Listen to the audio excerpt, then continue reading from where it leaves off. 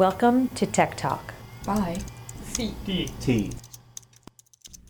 Welcome to CDT's Tech Talk, where we dish on tech and internet policy while also explaining what these policies really mean to our daily lives. I'm Brian Wazalowski, and it's time to talk tech. Today we're talking all about data flows, although exploring the issue in two very different contexts. First, we'll discuss the relatively new phenomenon of cross-device tracking and how it's now possible to track an individual's actions across multiple devices. Many marketers see it as a tremendous opportunity to better reach the right customer, but privacy advocates are seeing bright red warning flags. We'll then unpack the invalidation of the EU-US Safe Harbor Agreement and the impact the ruling by a European court will have on commercial data flow between the US and the EU. Did the ruling really have any impact on government intelligence surveillance? And what does this mean for companies that do business or want to do business on both sides of the Atlantic? We've all been served ads online and thought, ugh, it's creepy how much they know about me. Thankfully, we have also all likely received ads that are so off-base that we maintain a sense that companies don't know everything, such as the recent one I received for discount diapers, which thankfully is something I do not need now and most likely will never need. However, new approaches to data tracking are allowing some companies to monitor your actions across all of your various devices, which can help them develop a far more detailed profile of you. Think about it for a second. You might first get an idea for a birthday gift for your partner while the two of you are out on the town. You then do some quick research as they run off to the bathroom on your phone, and then send a quick email to your work email, making a note to remember to look into it. The next day, you use your work computer to do more research for that perfect gift, and then over your lunch break, you head out to an actual physical store and buy the gift. In the past, companies likely wouldn't know it was the same person searching for the item on their phone and then searching for it on their work computer, and then going to the store and buying it. But now, all of that might just be possible. Joining us today to talk about cross-device tracking is a new legal fellow at CDT, Katie McInnes. Welcome, Katie. Thank you for having me. She's a recent graduate of Georgetown Law, and we're lucky to have you for, 6 months here? So we need to make sure we get all that work. And then you get to go off to a company, right? Is that how the program That's the plan, works? or maybe a government agency. Government agency. So that's great. So you get to see the good side first, and then we'll send you over to the evil side. We obviously don't believe that at CDT. We like all our partners. Them from the inside. There you go. That's perfect. So the FTC is holding a workshop on cross-device tracking, and CDT recently submitted comments, which I know you spearheaded them, did a lot of the writing on them. What is CDT's top-level take on this phenomena of cross-device tracking? So our top-level take is that it's a new and better way of tracking you across everything. And also, most users have no idea that this is happening. So that's very concerning, especially since most Americans have at least on average, about 4 smart devices. And we spend about 60 hours a week looking at content across those 4 or 5 devices. So these are what, like your cell phone, an iPad? Cell phone, smart TV, laptop, tablet, and then eventually maybe some more, your toaster maybe. Or wearables. Yeah. I mean, that's a big thing. Anything A lot else of people is have the connected. fitness trackers. Okay. So that's very concerning, and it's happening without much user idea or much of an idea that the user knows this and knows it's happening, which I think is very concerning. You have no control over this, and you have no idea it's happening. Yeah, no, I certainly would not imagine that, what I do on my phone easily translates back into what I'm doing on a different computer or on my television, let alone my television, or if my toaster or fridge gets connected. And it further reinforces something that most people I think already know, which is it's very hard to do anything with some level of anonymity online. Absolutely. So in your comments, to kind of dig into what cross-device tracking really is and how it's done, you highlight 2 primary ways or forms of this tracking, probabilistic and deterministic. So what do these mean? How do they differ? And, is either one kind of freakier than the other? So I think deterministic is the one that most users have some level of interaction with. You see for instance, Facebook is a top contender in this field. You see that most of your friends are getting engaged, and then you start seeing ads on the side for wedding gifts or engagement gifts, and so there's a clear connection that what you're seeing on the site is also playing into some kind of ad sales. This would explain the diapers. All my kids, Would all my explain friends the are having diapers. babies, so. Right, so, but this kind of information is only available to companies that provide some platform or service that requires a login. Okay. So that's things like Google and Facebook and Pinterest, everything else. But the one that I think most users don't know about is probabilistic tracking, and that was a little more creepier, mostly because you have no idea that it's happening and there's no way to opt out. For instance, if I don't want to be tracked by Pinterest, I can just not have a Pinterest account. That's pretty easy, and I have a higher level of control over that. However, with probabilistic, just by being on the internet, you are being tracked and your actions are being cataloged in order for companies to put it into a statistical model and figure out which user is using which 4 or 5 devices in the course of a day. This is especially important because groups like Google have said that most users, 90% of all users, start an activity on one device and finish it on another. So this is kind of that ability to predict that the one user over here is the same user Yeah. over here, and then by that kind of create a data set that creates a pretty unique profile of a person. Pretty unique profile, and with How all accurate these, is this? Is there any information on how accurate some companies can be? So only about a dozen marketing firms are in this space right now, Okay. and they're hitting an accuracy rates of over 90%. Oh, wow. And this is a quote-unquote emerging market. So that's very concerning. Pretty impressive accuracy for an emerging market. Yeah, and there's no way to truly opt out. There's no user control, and there's no user transparency that this is occurring. Fascinating. So in the intro, I kind of did a fairly flip, buying a gift for your partner, which would be interesting. It would kind of stink though if that gift appeared on your smart TV as like an ad, and you're like, oh crap. But so maybe not so flip. But in our comments, you talked about someone seeking treatment for an STD. Can you walk us through that? I mean, that's one where you're like, oh wow, this is really kind of awful. So we can imagine a user sitting at home and looking at STD symptoms on her home computer, then getting on her phone and looking for Planned Parenthood or the healthcare center, and then going to the healthcare center, sitting there for a while, browsing on her phone, and then later going to a pharmacy. So all these different things in the past, all these different pieces of information would have been isolated on each device that you used. However, with cross-device tracking, we can now correlate all these actions by one user, and also with a high level of location tracking. Mm-hmm. So even though this individual may not have been treated for an STD, there's now a conclusion that this individual was, which is damaging to have it be so accurate that they know who you are across devices, but still also create a harmful profile of a user. Interesting. So this is pretty real now. You said there's firms real. out there. It's happening. It's happening, and there's amazing new ways of doing this, and they're getting better. The algorithms they're using for probabilistic tracking are learning algorithms, so the longer they use them, the better they're going to get. Fascinating. So another thing that you highlighted beyond this was the concept of audio beacons. And I read this, I'm like, oh my gosh, audio beacons. Tell us what audio beacons are and how they're being used to even add to this cross-device tracking. This stuff is freaky. So most users know that when they're online and using their desktop computer or laptop, that cookies are being downloaded as they browse the internet. That's pretty well known, but now this company is using cookies in a new way. So when you download a cookie, it plays an audio beacon that's like ultrasonic. So you can't hear it, you can't Can your dogs hear it? No, I think it's even above that. Okay. Since sound in the background does not interfere with the receipt of these audio beacons. And so it plays this audio sound, and then your phone, if it has an app by one of these companies, it recognizes that code, and now you've linked those two devices. So that's even more accurate than probabilistic tracking, because you don't have to put all this aggregated information into a statistical model. You can just say, oh, these two, we definitely know. Wow. So that's very concerning, and also there's no user control on that. The only thing that affects the receipt of these audio beacons is distance. There's no background noises that you can make, and this company that's doing it, Silverpush, is now moving into television ads. So when you're watching a television ad or a television commercial, it would play this audio tune that would also then get to your smartphone, your laptop, anything else that's right nearby. And when you think about it, when you watch TV these days, how often is your phone right there with you? And sometimes you're watching and then you're also tweeting or doing something on your phone. I mean, that would be probably fascinating information for marketers Very potentially. Where it's fascinating, like, very hey, lucrative. Brian's watching Game of Thrones again. He's 10 seasons behind, but he's doing it and he's tweeting about whatever. So interesting stuff. And it marks when you change the channel during a commercial, so they know what you're getting bored of.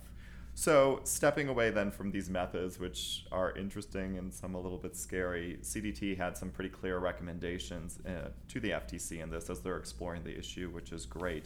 What are kind of those bottom line recommendations from CDT on this? So ideally, we of course want all the companies that are engaging in cross-device tracking to incorporate fair information practice principles into their work model. But on the most basic level, we just want a level of user transparency. We want to know where your information is being sold and what the company's privacy policies are that have your information. And we also want some level of a robust opt-out. Right now, there's no way to opt out of this tracking, which is really concerning. So these two things mean that users really they have no control over the amount of data that they're giving away and that companies are profiting off of. So I'm guessing that if some people listening to this are probably like, oh, geez, this is a little bit concerning. Is there anything that a user could do right now, general person with 4 or 5 connected devices do to kind of limit the amount of cross-device tracking that happens? For deterministic tracking, you can just be aware of which companies have your login information and their privacy policies. But for probabilistic tracking, there's not much you can do. You can use some programs that enhance your privacy, such as Tor or Tor browser. But there's not a lot of controls for all of your devices, and each of them require a very educated and active user, which I think it does not describe most of our population. And even I'm a privacy advocate, and I'm not sure that I would use all these activities because they're so hard to do.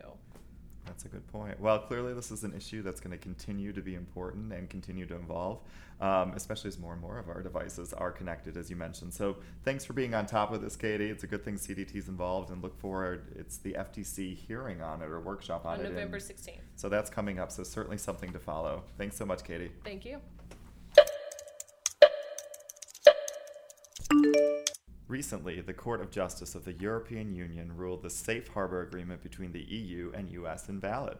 The ruling jolted the tech sector and businesses on both sides of the Atlantic, creating considerable uncertainty around the laws governing the flow of commercial data. So why was the agreement struck down? It's far more of a symbolic but resounding response to the revelations about the US government's surveillance practices.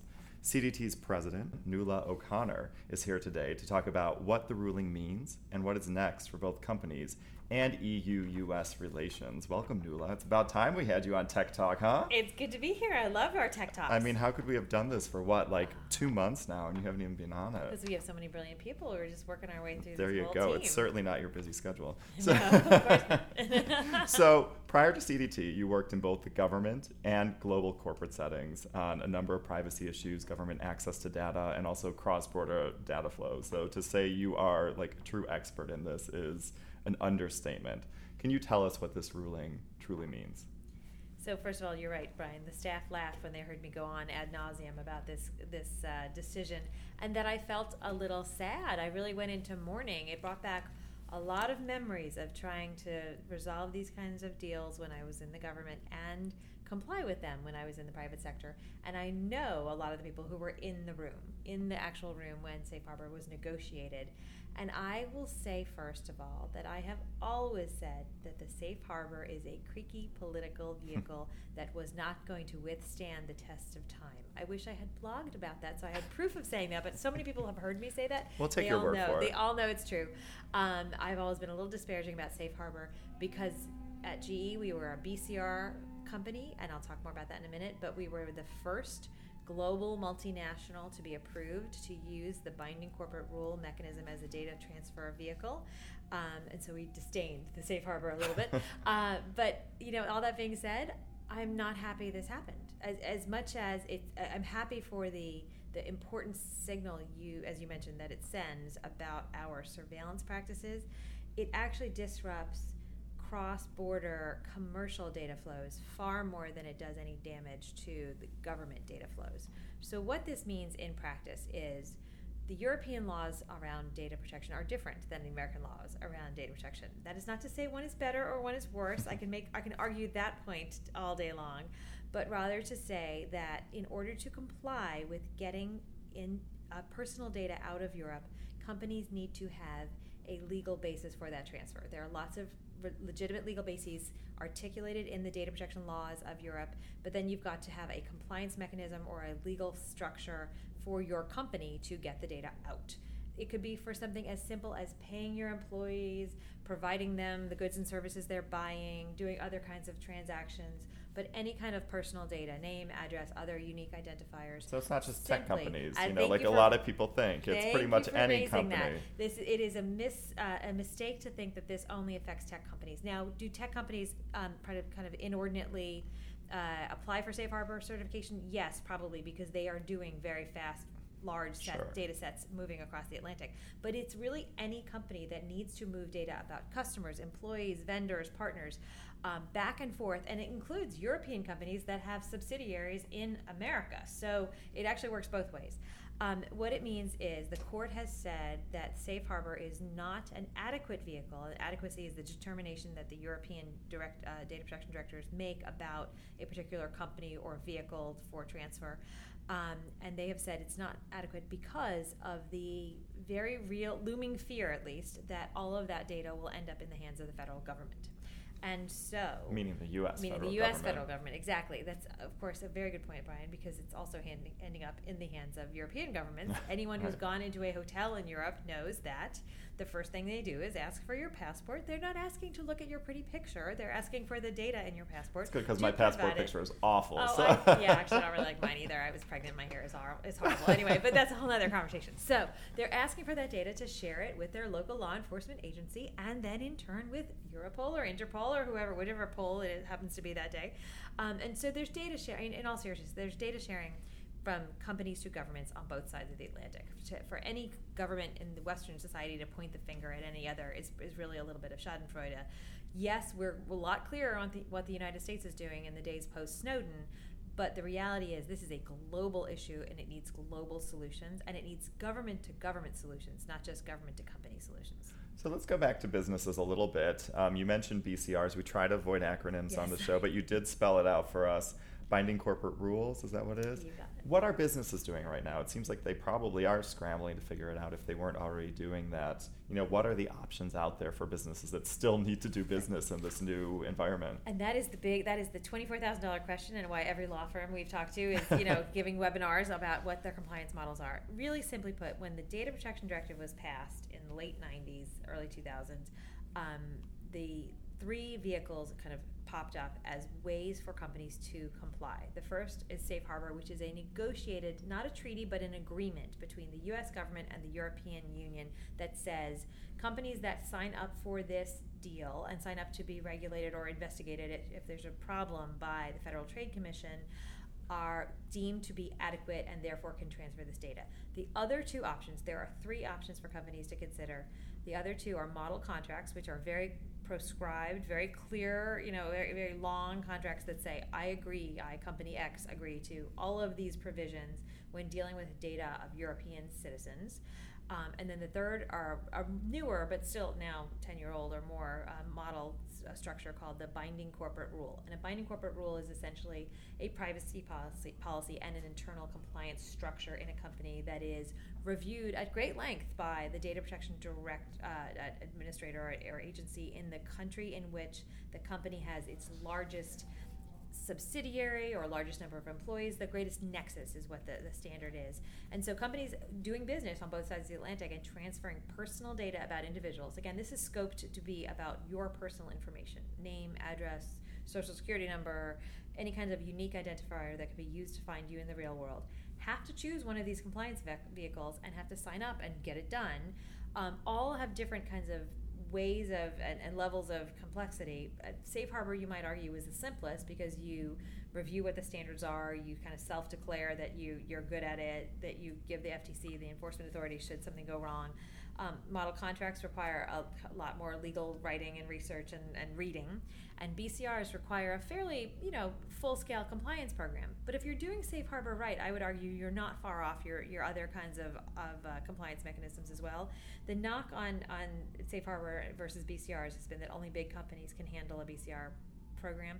I don't agree with that anymore. I think that the standards are so clear and good companies are so much more sophisticated about privacy compliance than they were 15 years ago that the difference is not that great. But here's the really bad news. This decision really will have a profound and lasting impact on companies doing any of those things, because the issue in the case was not that Safe Harbor in and of itself is a bad program, but rather that once the data ends up here, that there is unfettered access by the National Security Agency and other law enforcement and counterterrorism agencies.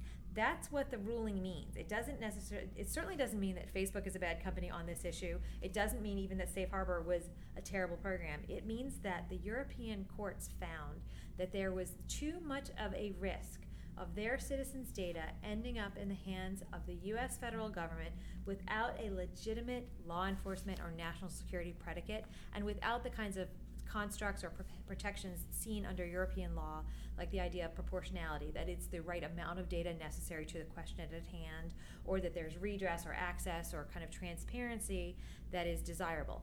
Now, can we argue that the Europeans don't also do that for their own citizens? Sure. I mean, we can get into that kind of tit for tat, and I can argue again both sides of that debate.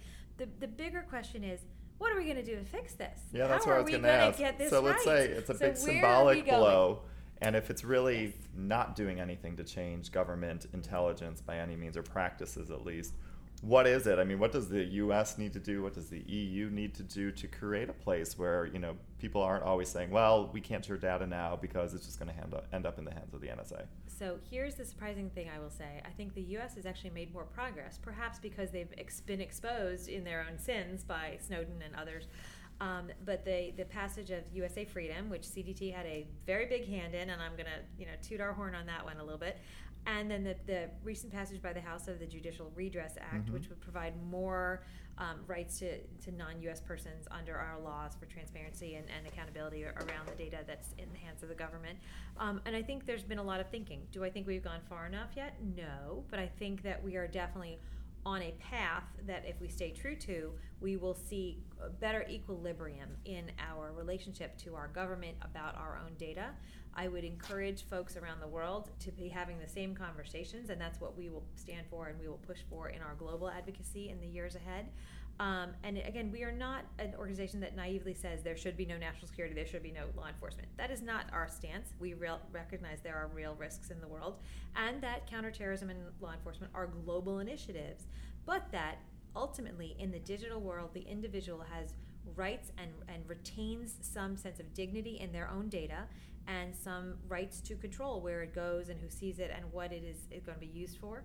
And the core principles of data protection on both sides of the Atlantic actually really come out of the same time in the early 70s with the OECD guidelines and the HEW guidelines, and a time when thinking on both sides of the Atlantic was very similar, and with the advent of large mainframe computers and the potential for ubiquitous data and collection and large data sets to be created, and the need to the real feeling that people need to have a right to control their own data and how it's used. That's not to say that there is no legitimate government use. That's also not to say there's no legitimate corporate use, but that people need to understand what the bargain is when they're dealing with the commercial setting. They need to understand what their government knows or has access to in the government setting, and that there should be a pretty bright line between those two data sets. And that's what the Snowden revelations really spoke to, was the bleeding and the blurring of the lines between the private sector and the government, and that there's a sense in some quarters that government should have free and open access to data that is on the internet or that is shared by you simply because you chose to share it on Facebook or Twitter or LinkedIn or wherever. That is, I think, incredibly flawed and incredibly dangerous thinking. That just because I engage in a digital life that the government should have access to my data. No, the presumption has always been in U.S. law that there has to be some level of suspicion. There has to be some ongoing investigation, some legal predicate. We need to get back to those core basics. I think the Supreme Court is going exactly in the right direction on this, so I have great hope. In the short term, though, you asked about what are we going to do next. The folks at Commerce are working on and are doing, I think, really great work around the idea of a safe harbor 2. I think they've made great progress on bringing in the voices of law enforcement and national security into the dialogue. I've always described this, having been in some of those conversations in the government, as a Mars-Venus conversation, right? You've got your law enforcement folks and your counterterrorism folks who are really looking at the world through their lens. You've got your data protection folks who are speaking literally and figuratively a different language, even in the same country. You've got to get both of those groups on both sides of the Atlantic talking to each other, and preferably all in the same room, so they can hear and see countervailing arguments and needs and belief systems. And what I've found, having experienced some of those, is law enforcement on both sides actually have more in common with each other than they do with their own citizens of the same country who are working on data protection, and vice versa. So you make all sorts of strange bedfellows and all sorts of strange friends. But at the end of the day, I think we all share a common belief. We want our systems of government to be strong. We want them to be limited. We want our citizens to be safe.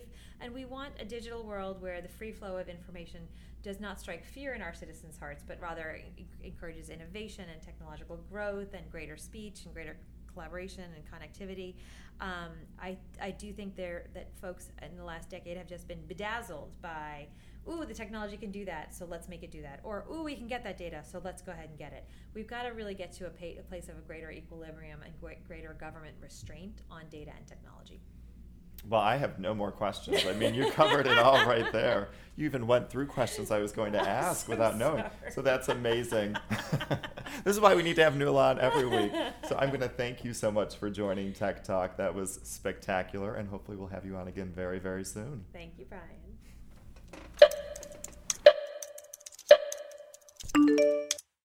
That's it for this week's CDT Tech Talk. I'm Brian Wazalowski. You can find more information about today's topic at www.cdt.org.